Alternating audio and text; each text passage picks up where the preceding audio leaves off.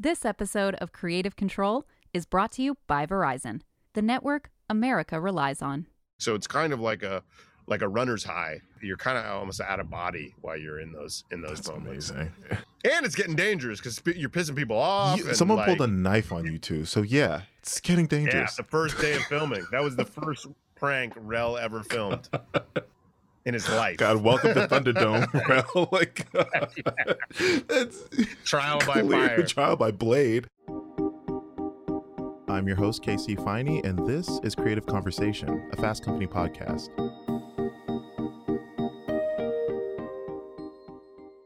There are a few comedians who, in my opinion, have really pushed prank comedy in new directions. I'm thinking Tom Green, Johnny Knoxville, Sacha Baron Cohen, just to name a few, but I don't think anyone's doing it quite like Eric Andre. Eric got his start in stand-up, but truly rose to prominence with the Eric Andre Show on Adult Swim, which, for anyone who isn't familiar by now, is basically a late-night talk show on acid, but in the best possible way. It's hard to tell sometimes, but beneath all the chaos of Eric's physical comedy and pranks, there is a craft that he's honed for 5 seasons of his show, and that he's recently expanded to film in the Netflix original Bad Trip. In our conversation, Eric explains the creative challenges of making a narrative prank comedy film, why he thinks his show has finally hit its stride 5 seasons in, and what he learned from one of the biggest bombs of his career.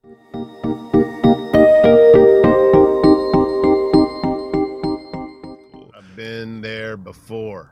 All right, I'm closing apps. Everything's happening. You have my undivided attention. I'm an open book. Oh no my God. question is too risque. This is a safe space. I want you to have full journalistic freedom. You know what? I appreciate that. Thank you. But I support you. I want to be supportive of you. I mean, listen, as one black man to another, I really appreciate that level of support. I got your Thank back. you.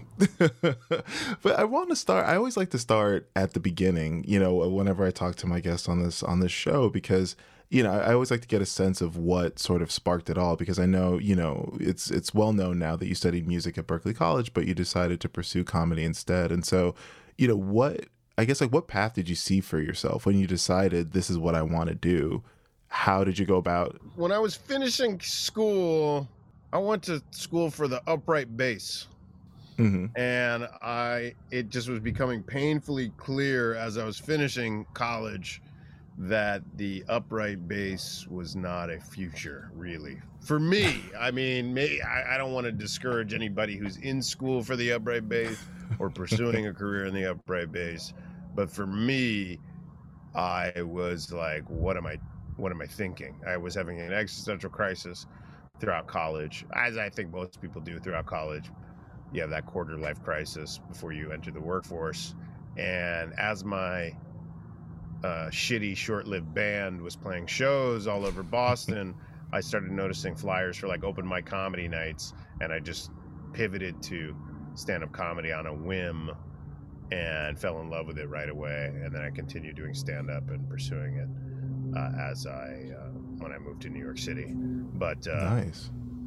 Yeah, I knew I wanted to do something creative in the temporal arts, performative arts, and I just fell in love with comedy right away. Knowing that you kind of went into this on such a whim, I mean, like, did you have any perception of like what it meant to actually create comedy? Because I think a lot of people, I still think that there's some people who think I can do that, and some people can, and some people, underestimate how much work it takes. Yeah, no, it's a ton of work. It's trial by fire. It's like you learn by failing. It's a ton of work. The more all the cliches are cliches because they're true. The more you put into it, the more you get out of it. And yeah, it's to this day, it's still trial by fire. You're still falling on your face, and your failures are in public, and you just got to learn from each failure. It's the greatest. It's the greatest teacher. So. Did you have a big failure? What was your biggest failure? failure? Time I go out on stage or every time I film something, there's some failure, big or small. Right. Dude, one time I opened for Chris Rock in New Orleans, and I bombed so hard, like booed off the sage.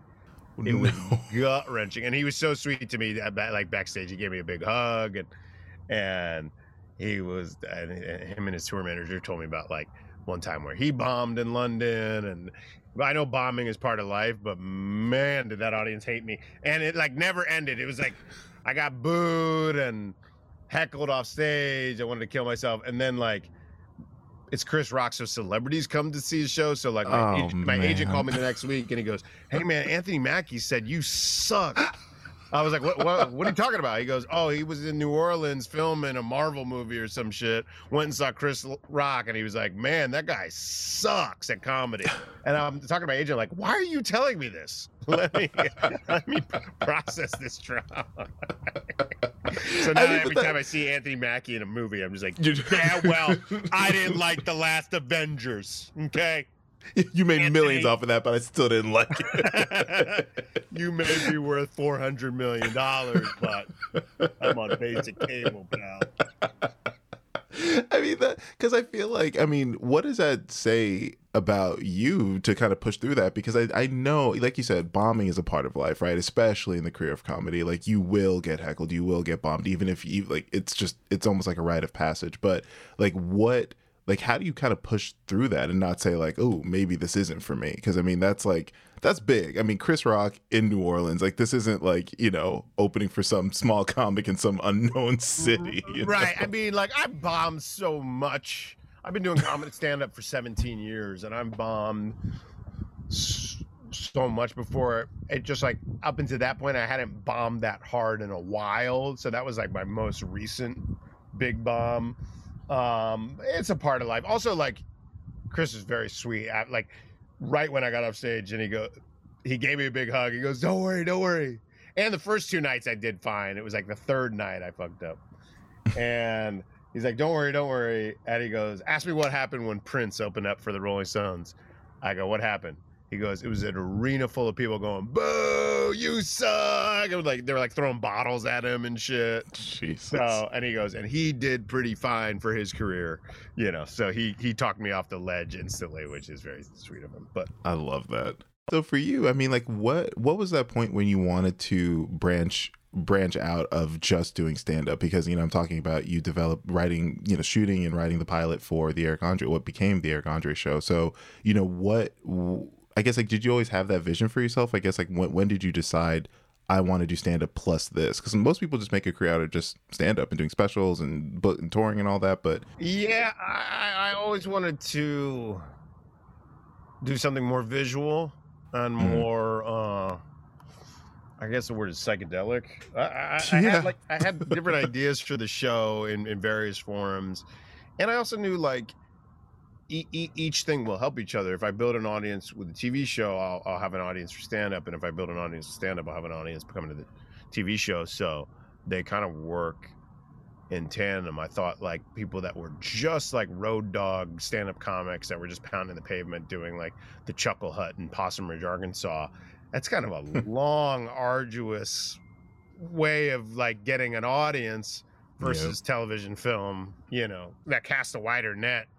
And you can build your audience a little bigger and quicker to come to your stand-up shows rather than just being like a traveling joke salesman. Man, but to that, I mean, you obviously found such a sweet spot in this sort of like prank comedy, and I feel like you really have such a knack for it. And so, what as a performer, what about sort of rolling around in that unknown is so stimulating for you as a creative? I mean, what about that style of comedy really like speaks to you? Spontaneity. I think that like the comedy works based off an element of surprise, and it's easy for my stand-up to get stale, or when you're rehearsing a scripted scene too much, it can get stale quickly. But when you are interacting with real people in a hidden camera prank scenario, it's impossible for your performance to be stale, because you're using every part of your brain to improvise within the situation and mine the most comedy out of the situation.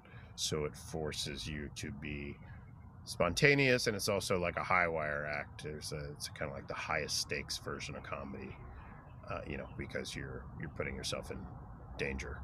when it comes to season 5 of your show, you know, you had like a 4-year hiatus between it because we were making the movie. So we made season 4, then we made the movie for 3.5, 4 years, crazy. something like that. Then we made the movie really like cash flowing, like we're in production, like that was 3 years, and then it takes a year to make the Eric Andre show. So it was 4.5 years between season, but that's just because the movie was no small feat. Yes, which we will get to in a minute. Yeah. But I mean, I'm wondering if you gained any new perspective, kind of stepping away from the show for that long, because I would imagine that because the show's obviously not done. I hope that you have more seasons in you, and it's almost like stepping away from some, you know, master artwork and kind of seeing it with new eyes again. So like coming back for season 5, like what new perspective did you gain on the show? I think, and I hope other people share this opinion, that season 5 is kind of the best season yet. We really figured out.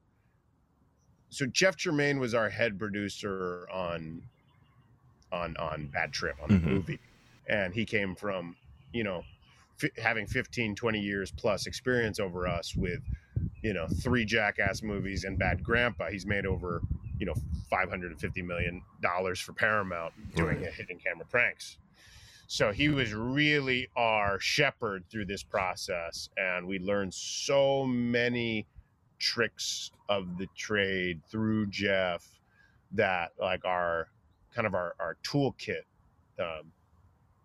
just like got a steroid injection, and like just these little like production tactics that he would do, kind of like technical stuff that doesn't really seem like that big of a deal or that would like yield much higher results. But I think before, when we started doing pranks on the Eric Andre show at the beginning of the show, it was really just like I would jump out of a trash can and go boo and scare somebody, or do some big public stunt and just have people like as like kind of like jaw-dropped observers while I was doing some crazy performance in the streets of New York.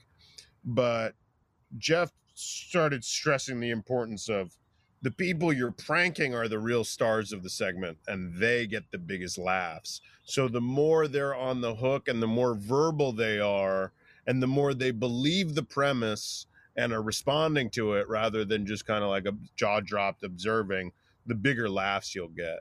So we really made sure this season of this most recent season of the Eric Andre show, the marks were on the hook and talkative and interactive. I noticed in the test screenings for Bad Trip, the actors aren't getting the biggest laughs. It's all the people we're pranking got the biggest laughs. Oh, yeah. I mean, like, trust me, Rel was hilarious. Tiffany's hilarious. Michaela was amazing, hilarious. But even funnier than them in the movie were some of the things these real people are saying. It's because they're being completely genuine, and they don't even know they're on camera. They're not even aware they're in the movie. In fact, we filmed them. We did so much of the movie so long ago. We did the majority of the filming 2-3 years ago that this movie's about to come out on Netflix, you know, which has 200 million subscribers worldwide. And like, these people are going to be like, I'm a movie star. Like, I don't even like, I vaguely remember some maniacs in a chicken wing shop in Atlanta, like light me up, but I don't, you know, so I kind of learned that from Jeff, the importance of getting people on the hook and really getting them invested and gassed up and getting them to believe, because it's like pranking is like a magic trick, getting them to believe in the fiction of the premise as a reality is kind of the magic trick of it all, and that's what makes for the most entertaining possible scene. Absolutely. And I mean, I think I would agree, and I think a lot of other people agree, that season 5 is kind of like it's the best season. I mean, I feel like it's not just me. I feel like look at the reviews. Like, that's what a lot of people, and it's so funny. It's like, again, like, it's such a chaotic show that you feel like there is no rhythm to catch, but there is. Like, I feel like it just feels like it just felt like a really, really well crafted season. And so yeah, and I mean, speaking of which, it's obviously, you know, it's missing Hannibal, and it's just like, you know, sad, but you know, so I mean, how was that for you? Because I know that, you know, this is like kind of what is that like for you moving forward with a project that without the person who started it with you? You know, like I was and still am. I'm crushed. Yeah. You know, but I couldn't. For his mind was made up, and I couldn't force him to do something he didn't want to do, and he felt creatively he had done everything he wanted to do on the show and with the show. Thank God, you know, Lakeith came in, Felipe came in, Blanable came in, you know, fake Reese Witherspoon came in. We had a bunch of kind of like a revolving door of people just looming over the guests, because that's kind of the most important role of the co-host in my show, is just having this third person standing and hovering awkwardly over the guests, so that when they go, when I'm like driving them insane to their breaking point and they're turning to this other person for salvation, they're looking up at another psychopath and having to cope with having to cope with their own brand of psychosis. So the formula for the show allowed the show to continue. And yeah, I'm still devastated that Hannibal decided to leave, but I couldn't force him, and I just have to be happy for the amount of. I'm happy that he did a proper send off, and he was on season 5 and had a proper goodbye and a cameo at the very end of the season. Yeah. But yeah, it's a bummer. But at the same time, it was our best season. Yeah, you know what I mean? And we really got the pranks down to a science. So I think we'll be okay. Yeah, totally. But I feel like, I mean, did that when he didn't want to continue on the show as like, you know, a permanent fixture, I mean, did that give you any pause on like, should I keep going myself? Yeah, totally. I was going to retire the show. Yeah. I was like, 5 seasons, that's good. That feels like a good amount of Eric Andre show. It should be done. And even Hannibal was like, I'm down to keep collaborating, but let's do something else. I think like what I've done on the show has hit my limit.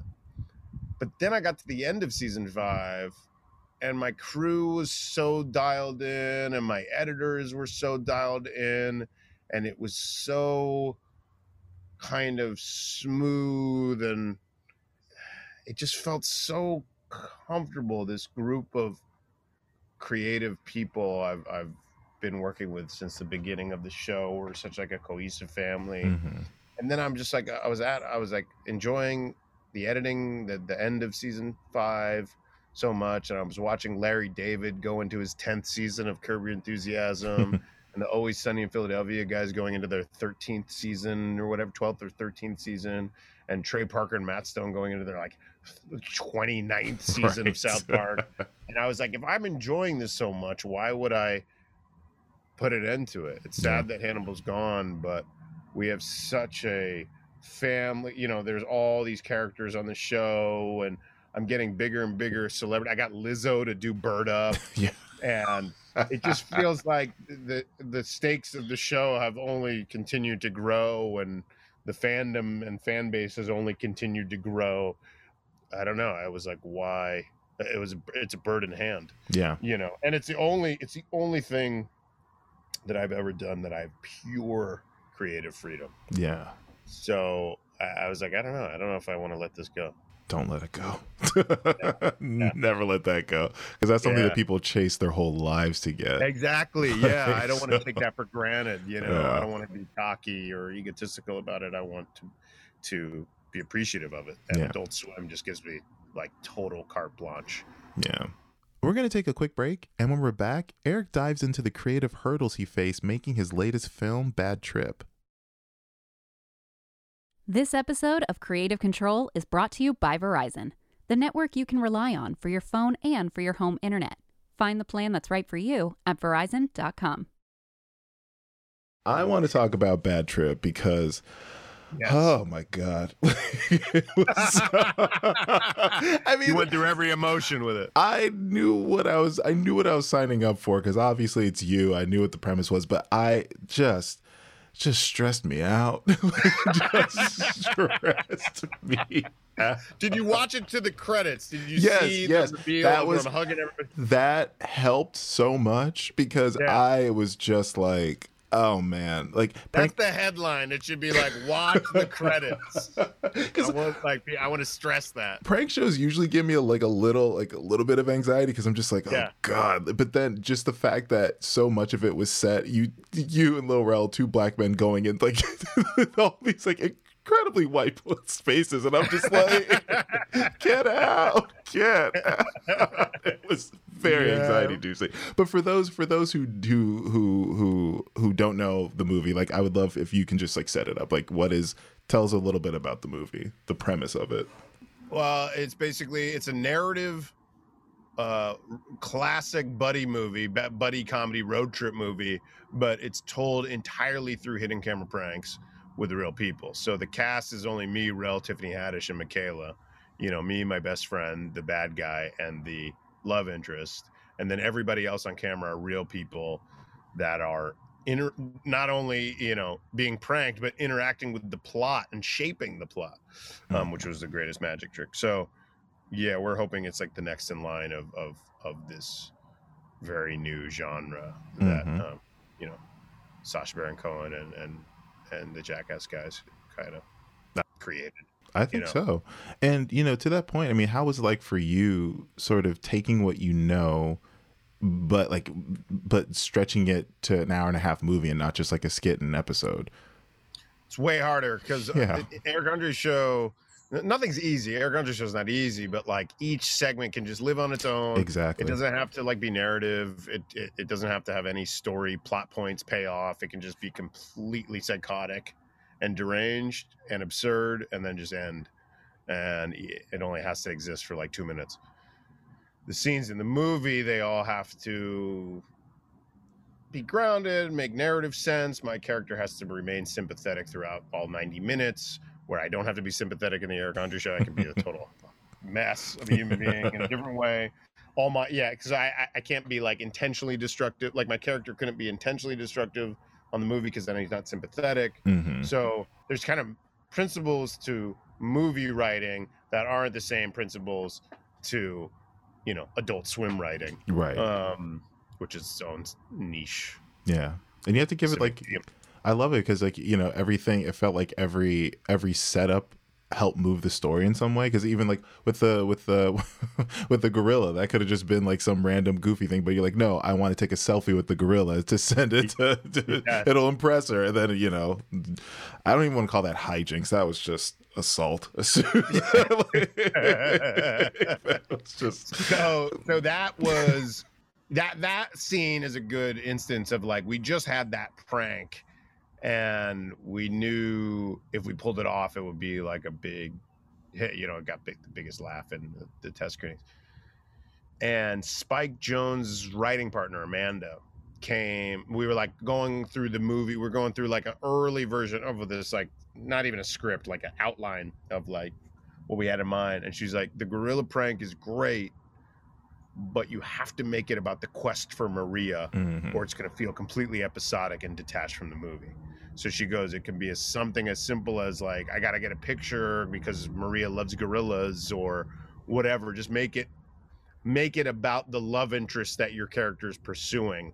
Don't make it just independent of the plot. Right. And it's like that little piece, you know, had her and Spike and Jeff Tremaine and in Knoxville not gone through all those trials and tribulations in Bad Grandpa, we might have not gotten there. We might have filmed it and not had that piece and had to pick it up later, or like it wouldn't have fit in the body of the movie, or so that's like a good way of like differentiating the writing process between Eric Andre's show, where a prank like that can just exist on its own, isolated, without any narrative. Right. Because I would imagine that this is one of those things like where you probably just had so much footage. I mean, even in like the Red Band trailer, there's like a clip of, you know, Tiffany Haddish's character, Trina, like escaping prison, like clawing out of the dirt to get out. And I'm not, for people listening, I'm not spoiling anything. I mean, Trina was bound for prison, God bless her. But, you know, I feel like, and that's on to the final cut. So like for this, like I guess I would like to hear a little bit about like how, like about what actually made it in, and like all the things that we may never see, unfortunately. Yeah, I'd say about like 80 to 90% of the stuff we filmed never made it to the final cut. But I talked to, you know, Sacha Baron Cohen and just talking to Jeff and Knoxville and Spike, like they said the same thing. There's so much of Bad Grandpa that never saw the light of day. There's so much of both Borats and Bruno that never made. It's like filming is part of the writing process in a roundabout, very expensive way, because you don't know how you're dealing with so much unknown. You don't know how people are going to react to each prank. You don't know if the prank's going to fit in the body of the movie.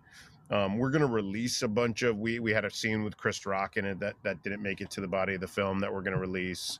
We had a few pranks that were like super funny on their own that just didn't make it into the, they just didn't fit into the body of the movie. So we're going to release some of that stuff, but yeah, you have to film a tremendous amount, and it's a lot of trial and error. So is there another example of that? I mean, I'm thinking of the car wash scene, right? I remember in the credits that there was a different guy that you were pranking than the one who was actually in the movie. We did each, that's another thing. It's like, we did each prank 2 or 3 times.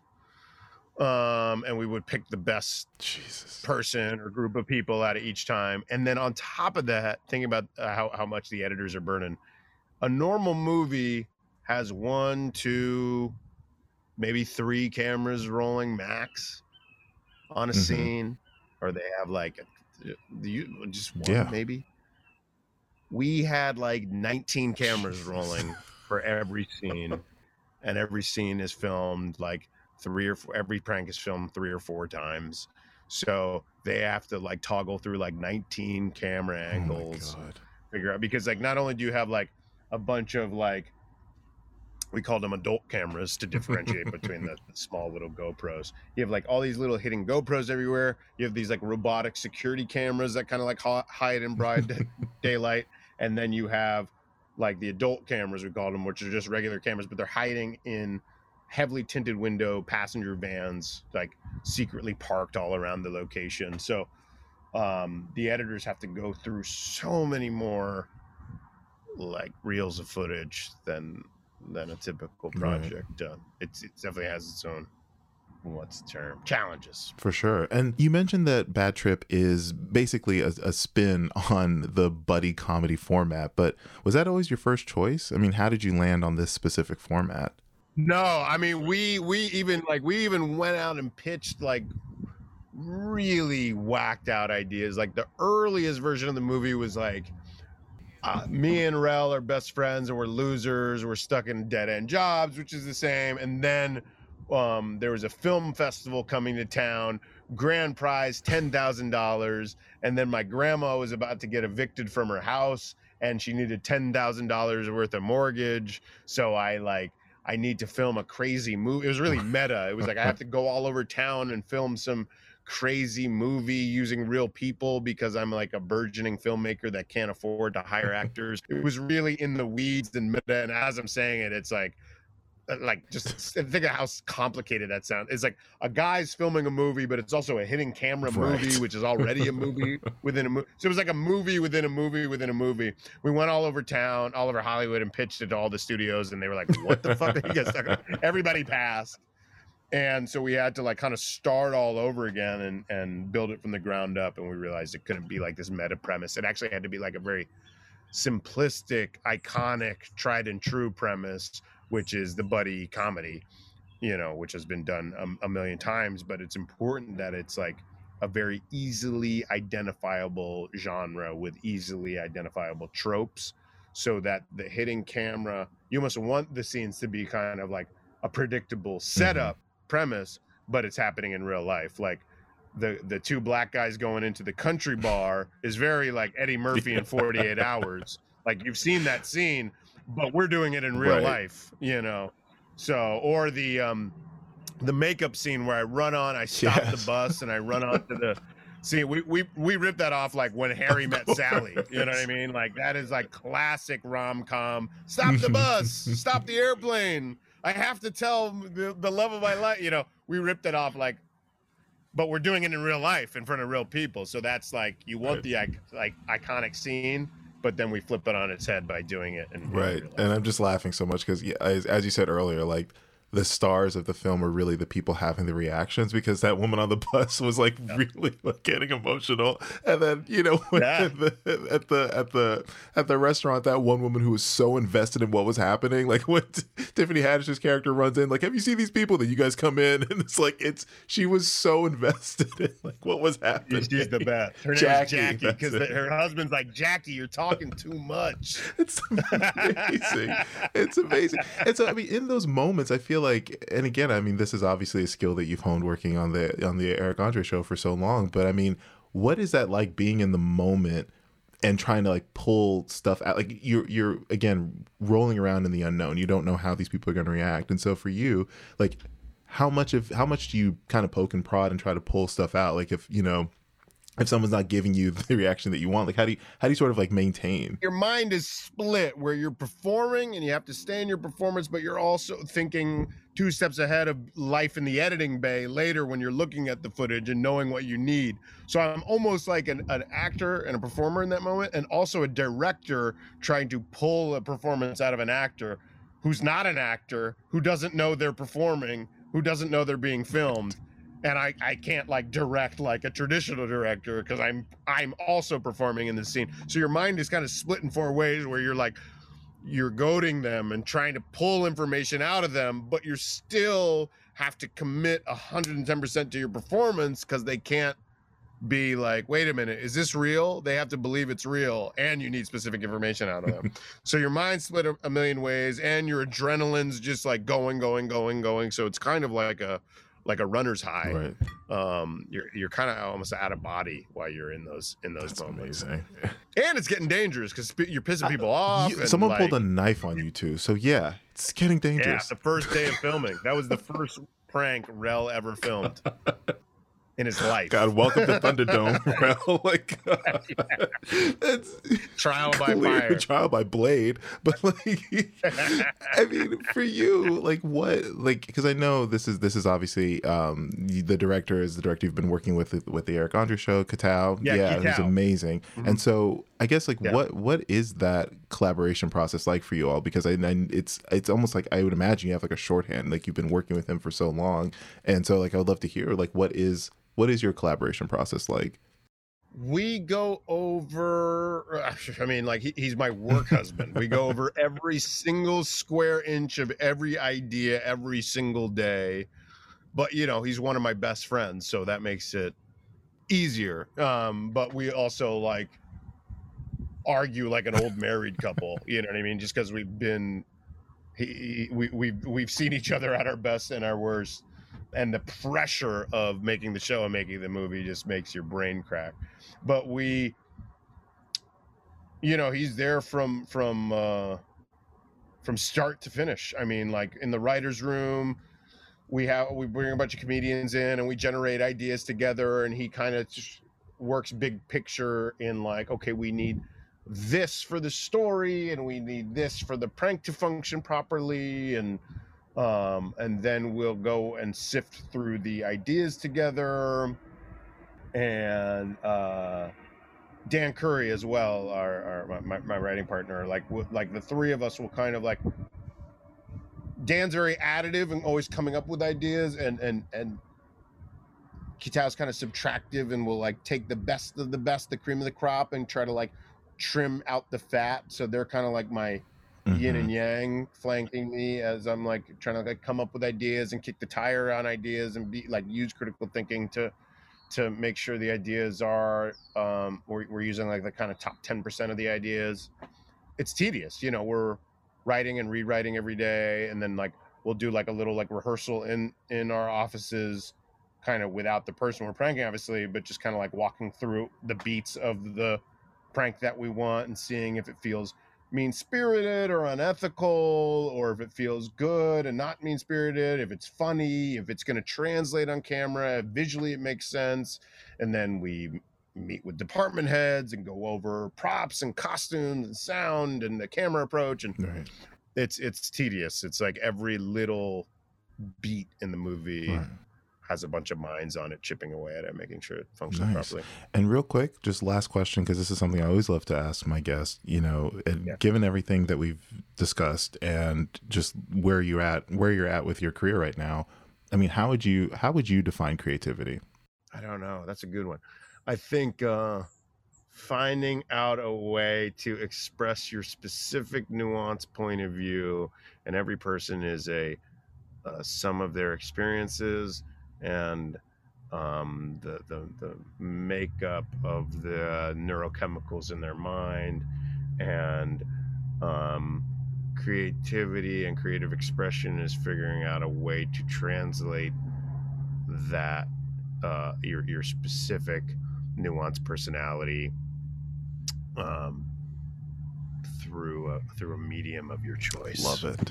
Love it. That works. It's a real pleasure. Thank you so much for your time. Yeah, thank you too, man. I appreciate it. Thanks for listening to Creative Conversation.